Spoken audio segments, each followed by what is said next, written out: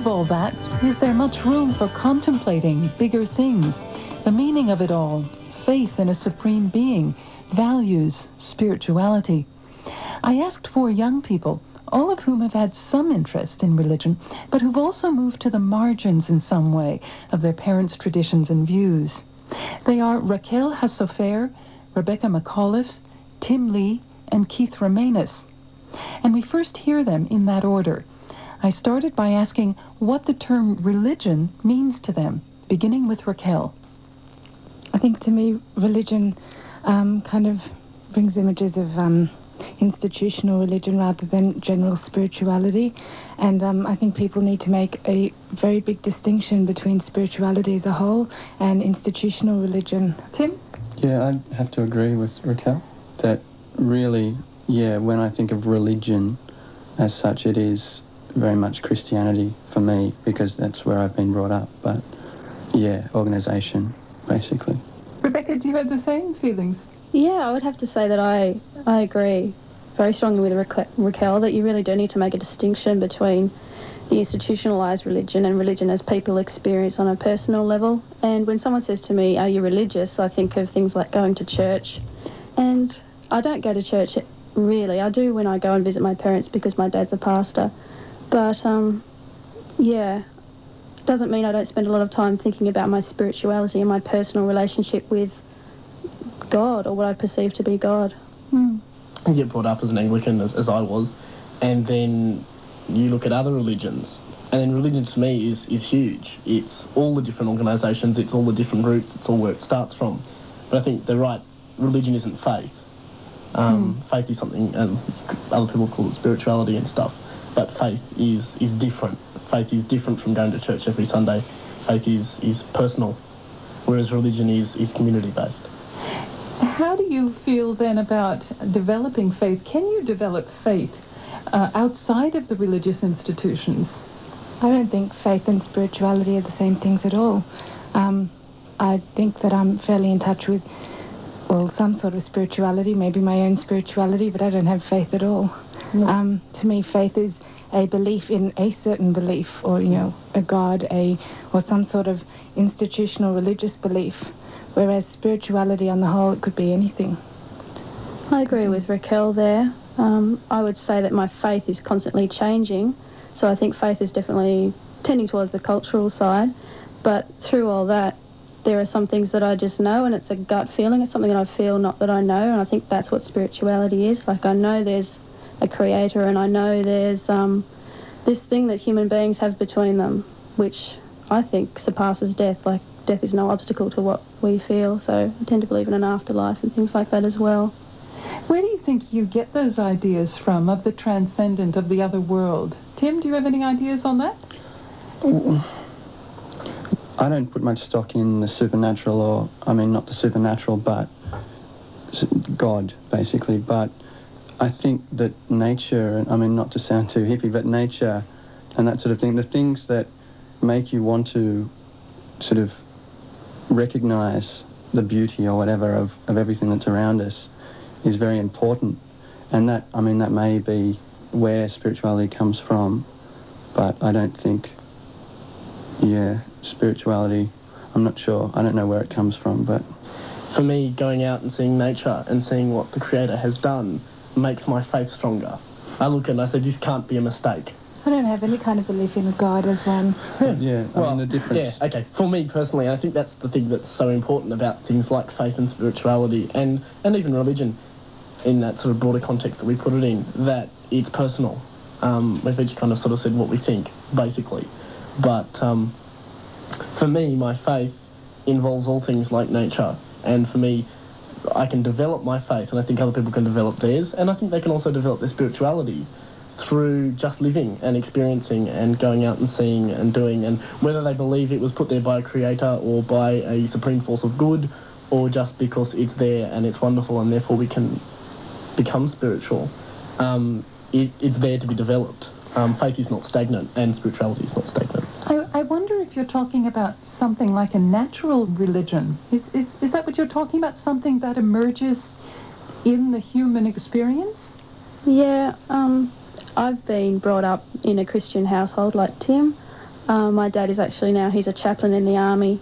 But I always had doubts. So I can remember being 5 years old and doubting this religion, this whole church thing. And it wasn't until I was about 19, which I consider to be quite old, I really started to feel spirituality and religion rather than know it in a biblical and academic kind of sense. I think it's basically, now when I see things, beautiful things like babies or like nature or the Blue Mountains where I live, it inspires me every day. I never get sick of seeing those kinds of things.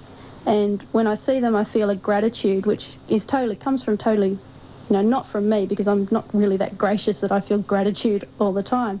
So it's just a feeling that I have no control over, and it hasn't started until, I guess, I started to think about it for myself and really started to question, who am I, what is spirituality, what is God? Why is it important for you? I mean, why didn't you, for example, walk away from the tradition entirely that your parents had? Or do you still think of yourself as a Christian? That is such a hard question. Is it important to you to be considered a Christian? No. I basically feel that if a person wants a personal relationship with God, they're going to find a way, and I think God has enabled everyone to find a way to have a personal relationship with him. I don't think he would have made one religion and made that the right one. I think everyone in the world can have a personal relationship with God, whatever religion that is through. How do you all feel about claims of the supreme truth, the one unique supreme truth that transcends, indeed supersedes other traditions? There's lots of them. Everybody thinks that they've got the one. And I think that we need to look at it as, I look at it as there being lots of truths and lots of truths for everybody. My truth is based in Anglicanism and is refined by what I experience and what I do and what I feel, and who I know and who I interact with. But that's just mine. And I truly believe that everybody else can find that without going through exactly the same path. Anyone else? I think that's the reason why I'm no longer religious. I was brought up in a very religious Hasidic Jewish home, and the whole idea that any one person can know the truth about spirituality or God or anything else was a major, major turn-off for me of institutional religion. I think it's something that's so beyond human knowledge, and just the claim that anyone can know anything about it, it's just too enormous. It can't be true. How does one then go about with any kind of certainty, any kind of organization to one's life? For example, in the realm of values, how connected do you people see values with religion or spirituality? I think just through history. The Christian church has created our morals and values. That's something that I see is now part of me. I don't connect my morals with Christianity in terms of I am a Christian if I think this way. It's just something that I am, and I don't really feel that I can help that. I separate my values from my spirituality or whatever I was brought up in an extremely anti-religious household. My mother ripped me out of Sunday school when I wanted to do it with the other kids sort of thing. My mother was always extremely anti-religious. So I think values are just a societal thing, and since our society happens to be Christian, it is linked into religion that way. But yeah, my spirituality, I've come to it philosophically more than anything. It's come through sort of study, philosophical study, etc., metaphysical questions more than anything, and it's become more of a don't ask questions philosophy than a spirituality. How about the rest of you? Can you separate values from your spirituality? That's a hard one. Yeah. I don't think so. But I know this is something that my sister always says to me. She actually always comes to me and says, how can you have values and how can you have any morals if you don't believe in God? All values and morals are connected with a belief in God. And I say to her, no, I don't believe in God. I don't believe in religion. And yet I do have morals and values. And I probably did get them from religion. I think that world morals and values come from basic Jewish or Christian or monotheistic morals and values, biblical values, and I adhere to those values. I think they're good values, despite the fact that I don't believe that the Bible is divine. Well, then, what happens in a world that as we live in now, which is multi-religious. We've got lots of religious groups all around. They might have different values. Indeed, they might change the complexion of society. Excellent. Okay. Excellent. Yes, I would say that my morals and values are very much based in my Christian tradition and the Christian tradition that surrounds me, but also now more in the traditions of others, and we need to think about those traditions. I mean, we're horrified by what's happening in Afghanistan at the moment, or just recently happened in Afghanistan, but we need to also look to the origins of those rules and laws that they're using to such a horrific extent. We need to look at why they were originally there, and then bring them into the 20th century, bring them into the now, and look at them, and then adapt them for what we need to use. And it's the same with the Christian values that we've got. That's a real ideal world, having religions adapt to something that's more harmonious with every other religion. Is ideal. I don't think I don't have that much faith in humanity. I don't believe there's going to be world peace, and I don't believe that's going to happen. But I think that each society has different morals and values, and no one's going to understand anyone. There's never going to be peace. It's everybody's responsibility to look at it and to think, and if we're all doing the very best we can, then even if we don't achieve these sort of ultimate goals of things like world peace and world understanding, then hopefully we can just think and use it in our own lives. And if that affects nobody but us, that's great. And if it affects lots and lots of people, that's great too. I think there's little networks of people all over the world. You're just looking after your own family and friends. I mean, in that way, everyone's going to be covered by a general sense of goodwill. But, I guess not, because there's homeless people and loneliness among the aged persists and all that kind of thing. But, I was going to say something earlier about the values thing and how it's linked to religion, and I just sort of, when I was younger, I was sort of brought up amongst the Bible and everything, so I still have a great respect for the Bible. I think it's a wonderful piece of philosophy altogether, and there's some really interesting case studies of really screwed up people and how they make big mistakes, and I think that's where it's relevant to me, is that, like David, for example, made some really terrible mistakes. And I just look at that and I think it's okay to make mistakes. And in the end, it's really important that you learn to take responsibility for what you do. And I think that's where my values come from, is other people are really important. I try to always keep other people in mind. And whether or not that's a purely Christian principle, like do unto your neighbour as you would have done unto yourself, I think there are other religions, definitely, that have that similar philosophy. And I think that's my idea of values. I think that's the utmost value. Well, Rebecca, you've just described the Bible as actually being instructive for the 90s, perhaps unexpectedly so. Do you think there's much hope for the Bible and religious texts generally for the future? I mean, we were talking about spirituality and kind of a self-made spirituality, one that's a bit more free-flowing, perhaps not so constrained by traditions. Do other young people, for example, who you know, recognize that perhaps in the Bible there are instructive things? Yes. I think there's definitely a huge place for the Bible and institutional religion in the future. I think it's fantastic psychologically. I think people need it. I know that I study religious studies, and I was doing a lot of work on the Pentecostals this year, and I found that they have a huge population of youth, and they're really happy with it. They enjoy it. It gives them morals and values, like we were talking about before. And I think it's really beneficial. It doesn't work for me personally, but it works for billions of people out there, and I think it's fantastic. I think Shakespeare works just as well for some people as what religion. I mean, Shakespeare says some wonderful things, like the best way to live a long life is to steal hours from the night with friends. I mean, that's a wonderful way to live your life. And but people don't. It could be hanging around clubs all night. Oh, well. Sounds like a bad thing. Any religious text, I think, you can gain something from. I mean, it's in the reading, not in the text.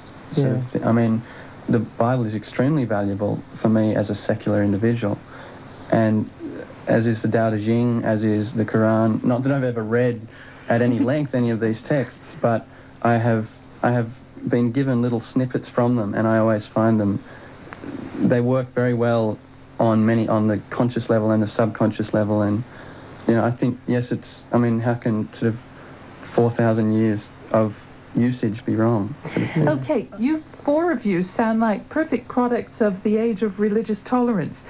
But are you prepared to be critical of other traditions? Are you prepared to say, hey, those morals aren't right, those values aren't right, that behavior isn't constructive, in fact, it's destructive? Are you empowered to say those things? Oh, yes. Oh, I'll definitely say I think that female genital mutilation is wrong. Oh, yes, and a lot of the extreme cases of Islamic treatment of women is wrong. A lot of what is happening to African women is wrong.